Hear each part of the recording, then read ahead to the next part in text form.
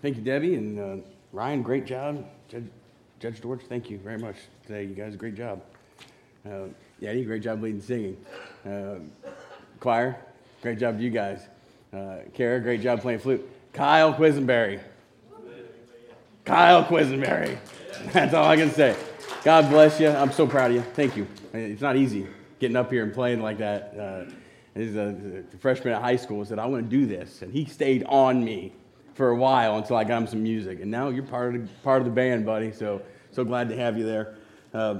Ryan mentioned that I told him that Noah would be a good place to start because in Sunday school last month, we spent a significant amount of time on the story of Cain and Abel. And we switched some stuff around with when I was going to preach what. I'm not necessarily one of those preachers that's going to sit down at the beginning of the year and make an entire preaching schedule for the entire year. It's just not how my mind works. I want to go one step at a time. And knowing that we had the traditional Sunday, old school Sunday coming up next week, kind of had a week here where I needed to think of something different, kind of stand on its own.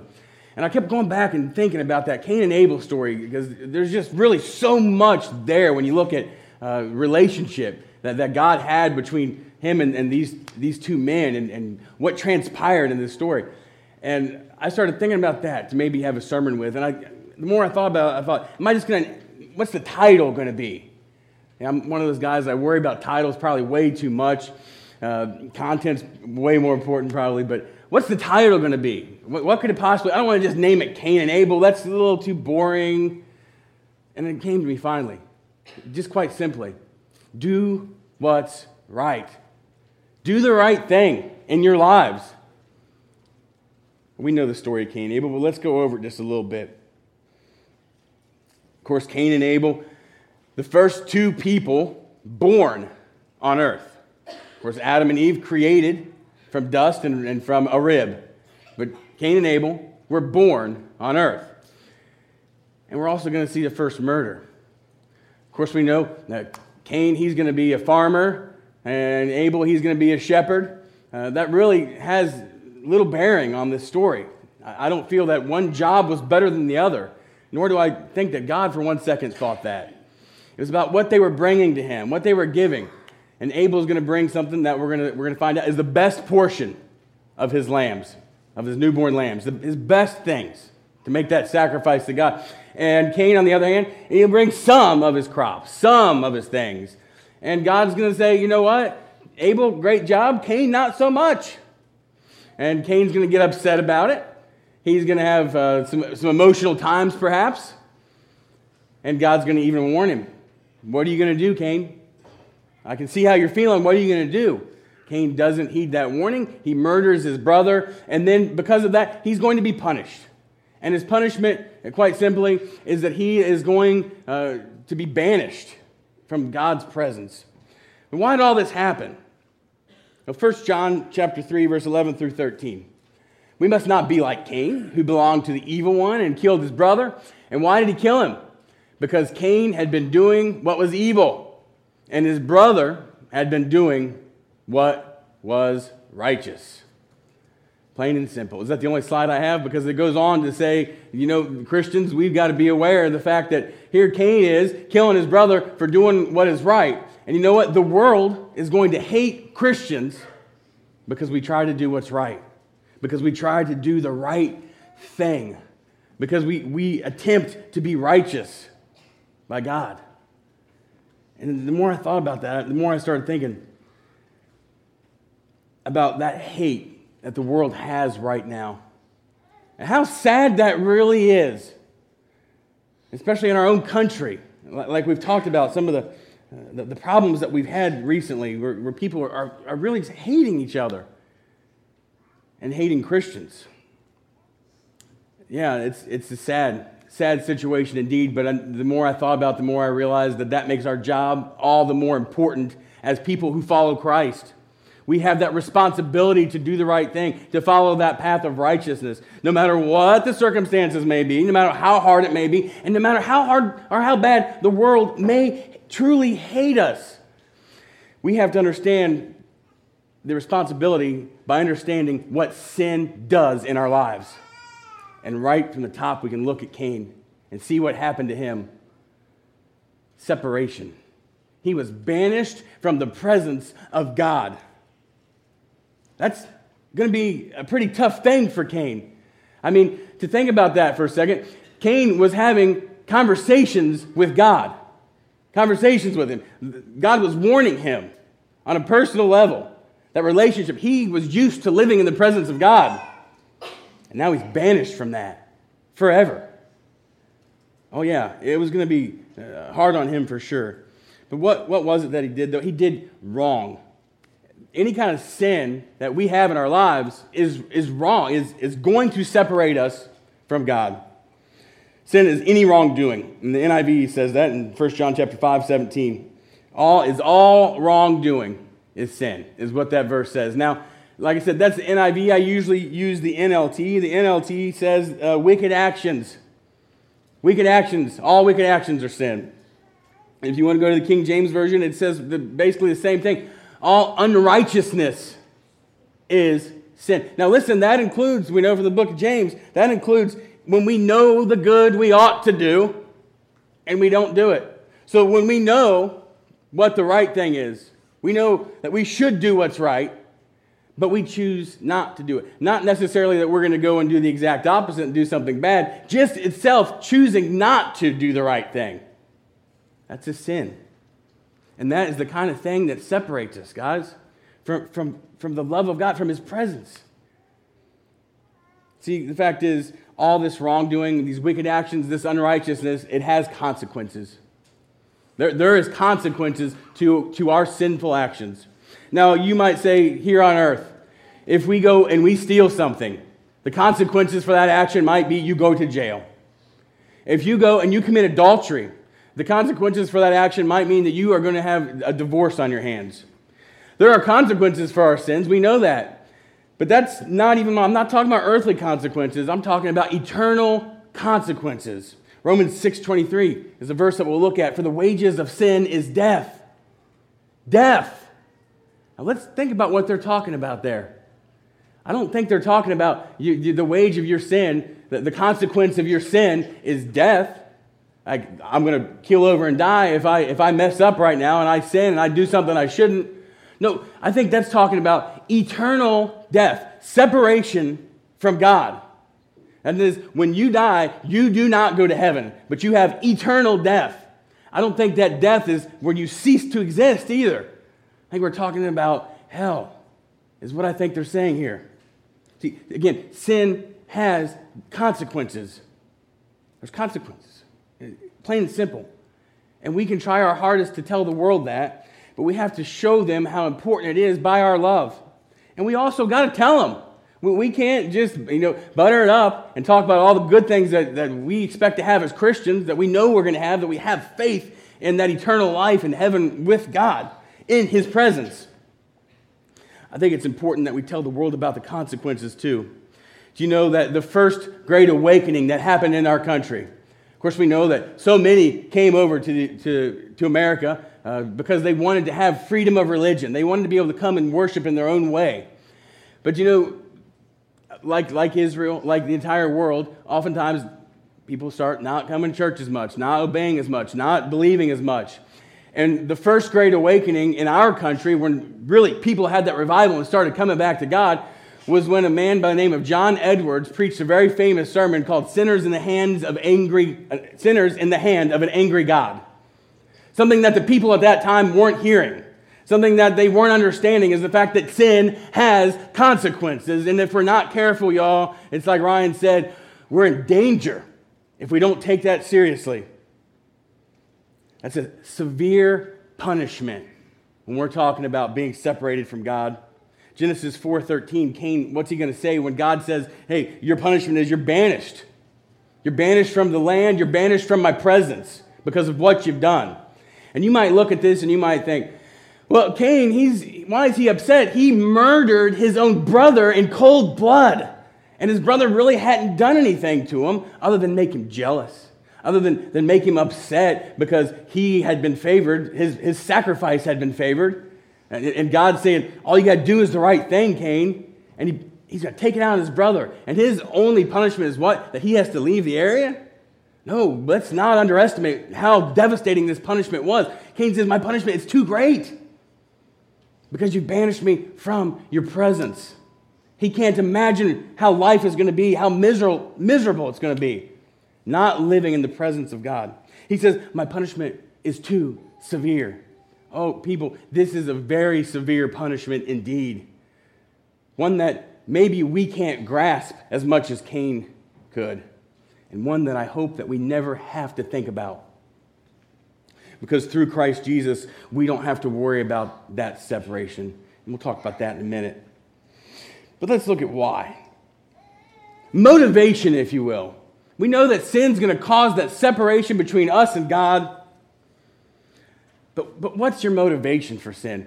We can look at Cain's motivation. Genesis chapter 4, verse 6 and 7. God says, Cain, why are you so angry?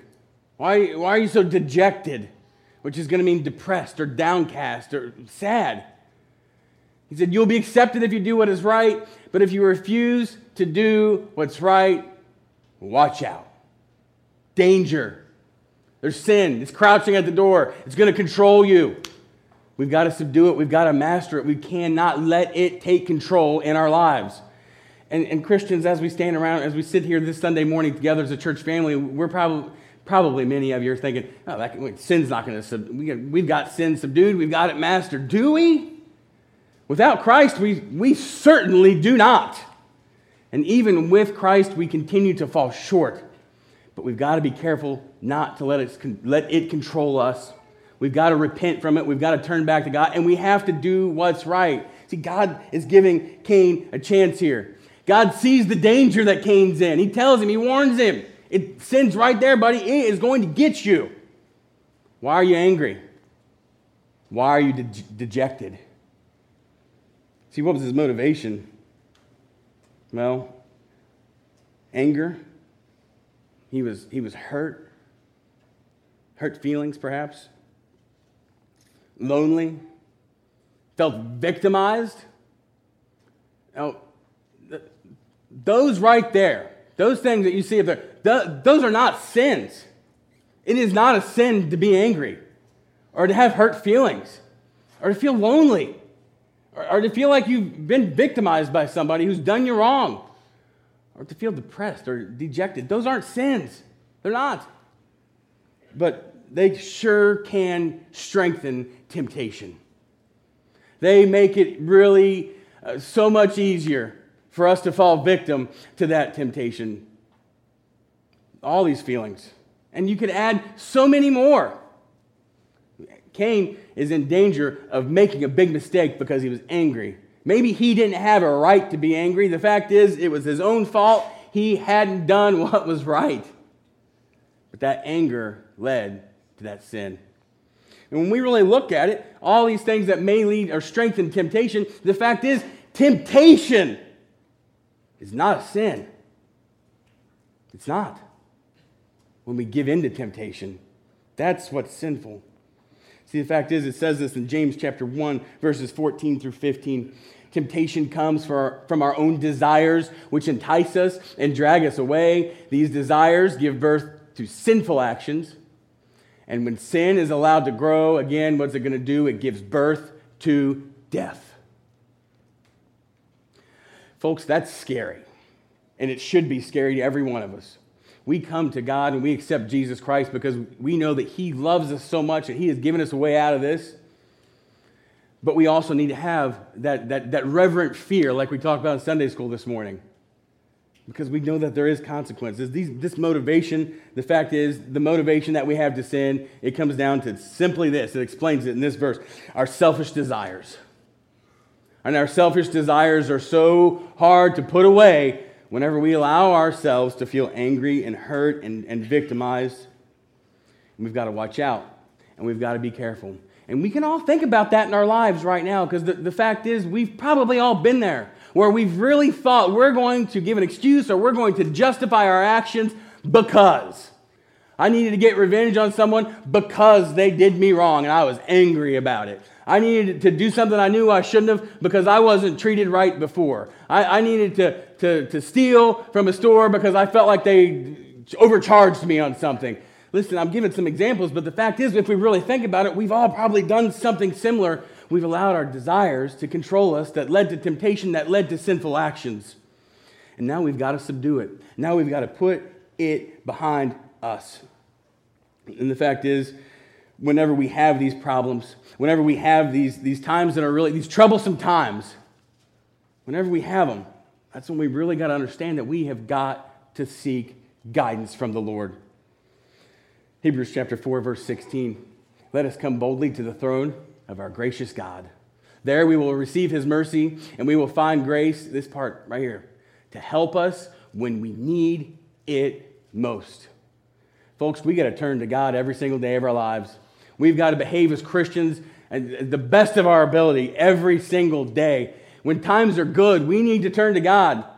But listen, I know as well as you do, when we have troubled times, when we have those times of trouble, we most certainly turn to God, and we need to. Look, I know right now that some of y'all are hurting for many different reasons. I know right now that some of you probably have anger in your lives. I know right now that some of us may feel victimized. And again, those are all emotions that we have as human beings. But do not let it blind you from doing what is right. Even when times are the toughest in your life, we have got to be obedient to God. We have to be. And that motivation, because of his love, that is where we need to put our focus and our attention. Because the fact is, our God loves us, and he's faithful to us. And even at our weakest moments, he is there for us. 1 Corinthians chapter 10, verse 13, a verse you should know. God is faithful. He will not allow temptation to be more than you can stand. When you are tempted, he will show you a way out so that you can endure. He's going to give you a way out. Now think about that. Anytime that you know, look, you can sit here and you can try to kid yourself, but again, what does it say in the book of James? Maybe it's 1 John. If you say you're without sin, you're lying. You're fooling yourself. Think about maybe a time in your life when you know that this was true. Maybe you even sinned. Maybe you even convinced yourself at the time that was more than I could stand. I had to give in. But now think back to it. Couldn't you have walked away? Couldn't you have not done it? Couldn't you have said no? Even when we're at our weakest moments, in times of trouble, in times of fear, in times of high anxiety or depression, he gives us a way. That's right. He gives us a way. How important is that? How important is that God gives us that way out of that temptation? He does not want us to fail. See, the fact is, with Cain and with ourselves, there is no possible way that we ourselves can bridge that gap, that separation between us and God by ourselves. There's no possible way that we can do it. That's why God gave us another way. That's why God gave us Jesus. Our reconciliation comes through him. Folks, this is some of the most important stuff you could ever learn as a Christian. Without Christ, we are lost. There is no way without him. That means we have to do right. That means we have to obey him. That means we have to follow his commands to us. Because it's only through him that we have that reconciliation with God. Jesus said in John chapter 14, verse 6, you guys should know this verse too. I am the way, the truth, and the life. No one can come to the Father except through me. God loved us so much, he sent the way back to him. But the fact is, it wasn't just the life of Jesus that was going to give us the way. It was also that sacrifice. Just like Abel had brought that best portion of his newborn lambs, God gave us his best, his absolute best in his only begotten Son. And he died for us as that sacrificial lamb. God gave us his all when he gave us that. And what does Jesus bring us through that sacrifice that he gave us? Even though we were so undeserving, he brings us safely home. 1 Peter chapter 3:18 tells us that. He suffered for our sins once for all time, but he never sinned. But he died for sinners to bring you safely home to God. Reconciliation. Reconciliation. We're blessed by that, to have a God that loved us enough to send us that way, to find our way home. And now we have a responsibility. Regeneration, if you will. That's that moment of forgiveness. When we say, I believe, I'm going to repent, I'm baptized, I'm forgiven of my sins. Regeneration, a new life, born again. And with that regeneration comes that Spirit, and that Spirit is something that should be evident in our lives every single day. 1 Peter 2:24. He personally carried our sins in his body on the cross so that we can be dead to sin and live for what's right. Live for righteousness. That's why he did it. So that we can be forgiven. So that our sin is dead through him, the ultimate sacrifice. And so that we can live for what's right. Not to waste it, not to throw it away, but to actually live for what's right. That's a responsibility that we have.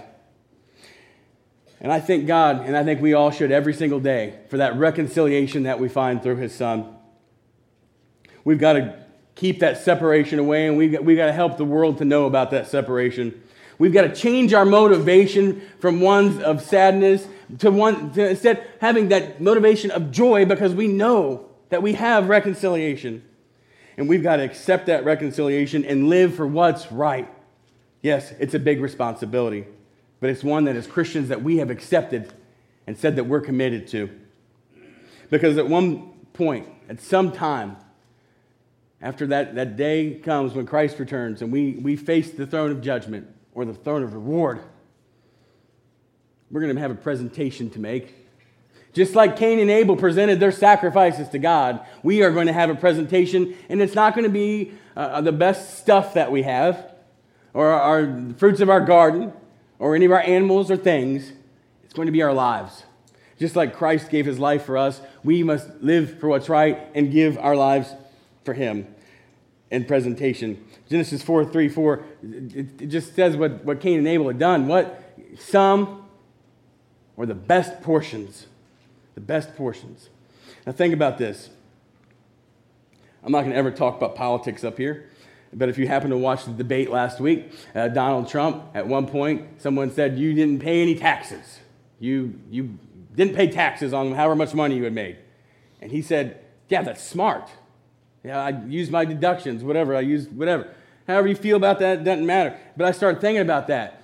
The more I thought about that, the more I thought, yeah, I want to take my deductions too and not give the government any more than I have to give them. But as I was preparing the sermon, I thought about it again, and I thought, but man, we can't be like that with God. We can't ever think in our lives that we're going to have deductions or exemptions or loopholes or breaks when it comes to serving the Lord, when it comes to giving to God, when it comes to loving him with all of our heart. Like it says in Matthew 22:37, we know this verse very well. Love God with all your heart and your soul and your mind. Notice it doesn't say some. Notice also that it doesn't say your best portion. God gave us a lot. He demands that we give him our best in return. With all of our heart, with all of our soul, with all of our mind. See, if God's going to give us his best, his all, his Son, his grace, we've got to make sure that we understand that he invested a whole lot into us. A whole lot into us. So now we cannot waste it. Let's give him our best in return. Remember what he said. If you do what's right, you will be accepted. And if you don't, watch out. 2 Timothy 2:15, and I'm going to have Ryan leave it right here for a minute because I don't want you to start putting your stuff up because I still have some important stuff to say. That last blank will be the last thing. 2 Timothy 2:15 says, work hard so you can present yourself to God and receive his approval. Be a good worker, one who does not need to be ashamed, but it correctly explains the word of truth. Work hard where you can present yourself to God and receive his approval. He approved of Abel's sacrifice.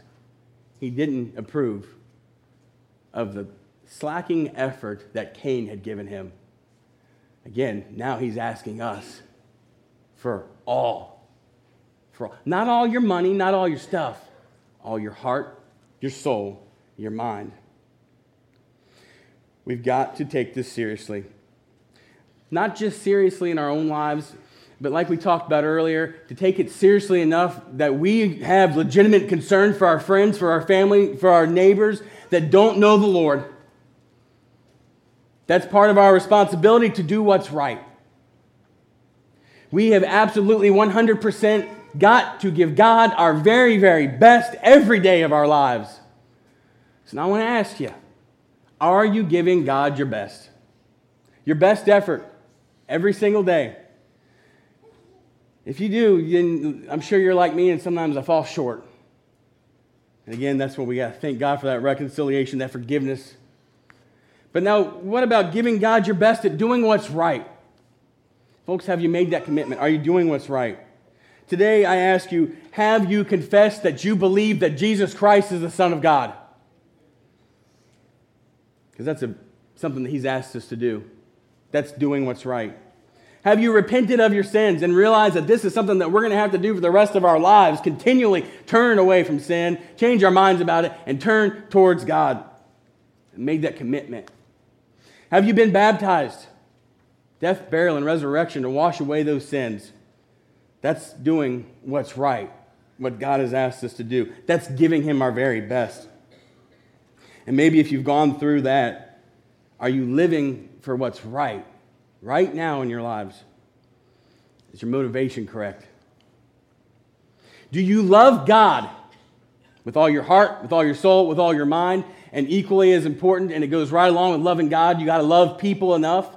You've got to love people. You got to love your neighbor, and you got to love them enough to realize and understand that this message applies for them just the same as it does for you. We don't want them to be separated. We don't want them to be banished. We have motivation, and it's called reconciliation. So now let's live our lives with regeneration. We got to give God our very best. Would you please bow with me? Most gracious Heavenly Father, we ask right now that you will be with us. Help us to understand the significance of this message, of how great of a thing it is that you gave your all to us by giving us your Son. How great of a thing it is that he gave his all for us by giving his life, by dying for our sins, even though he had not sinned. Lord, help us to appreciate that forgiveness, that reconciliation, that regeneration that you give us through him. Help us to appreciate it in our lives every day by living a righteous life, by living for what's right, for you, because you've asked us to. And Lord, we know that with that responsibility comes our actions, comes our attitude, comes our behavior. Help us, Lord, to show your love through those things so that others too may see. Help us, Lord, to understand the urgency of this message. Because, Lord, we know that with troublesome times being here, that your Son, Jesus, is coming soon. Lord, we thank you so very much for him and the love that you've had for us to give us away. So in Christ Jesus' most awesome and holy name we do pray. Amen.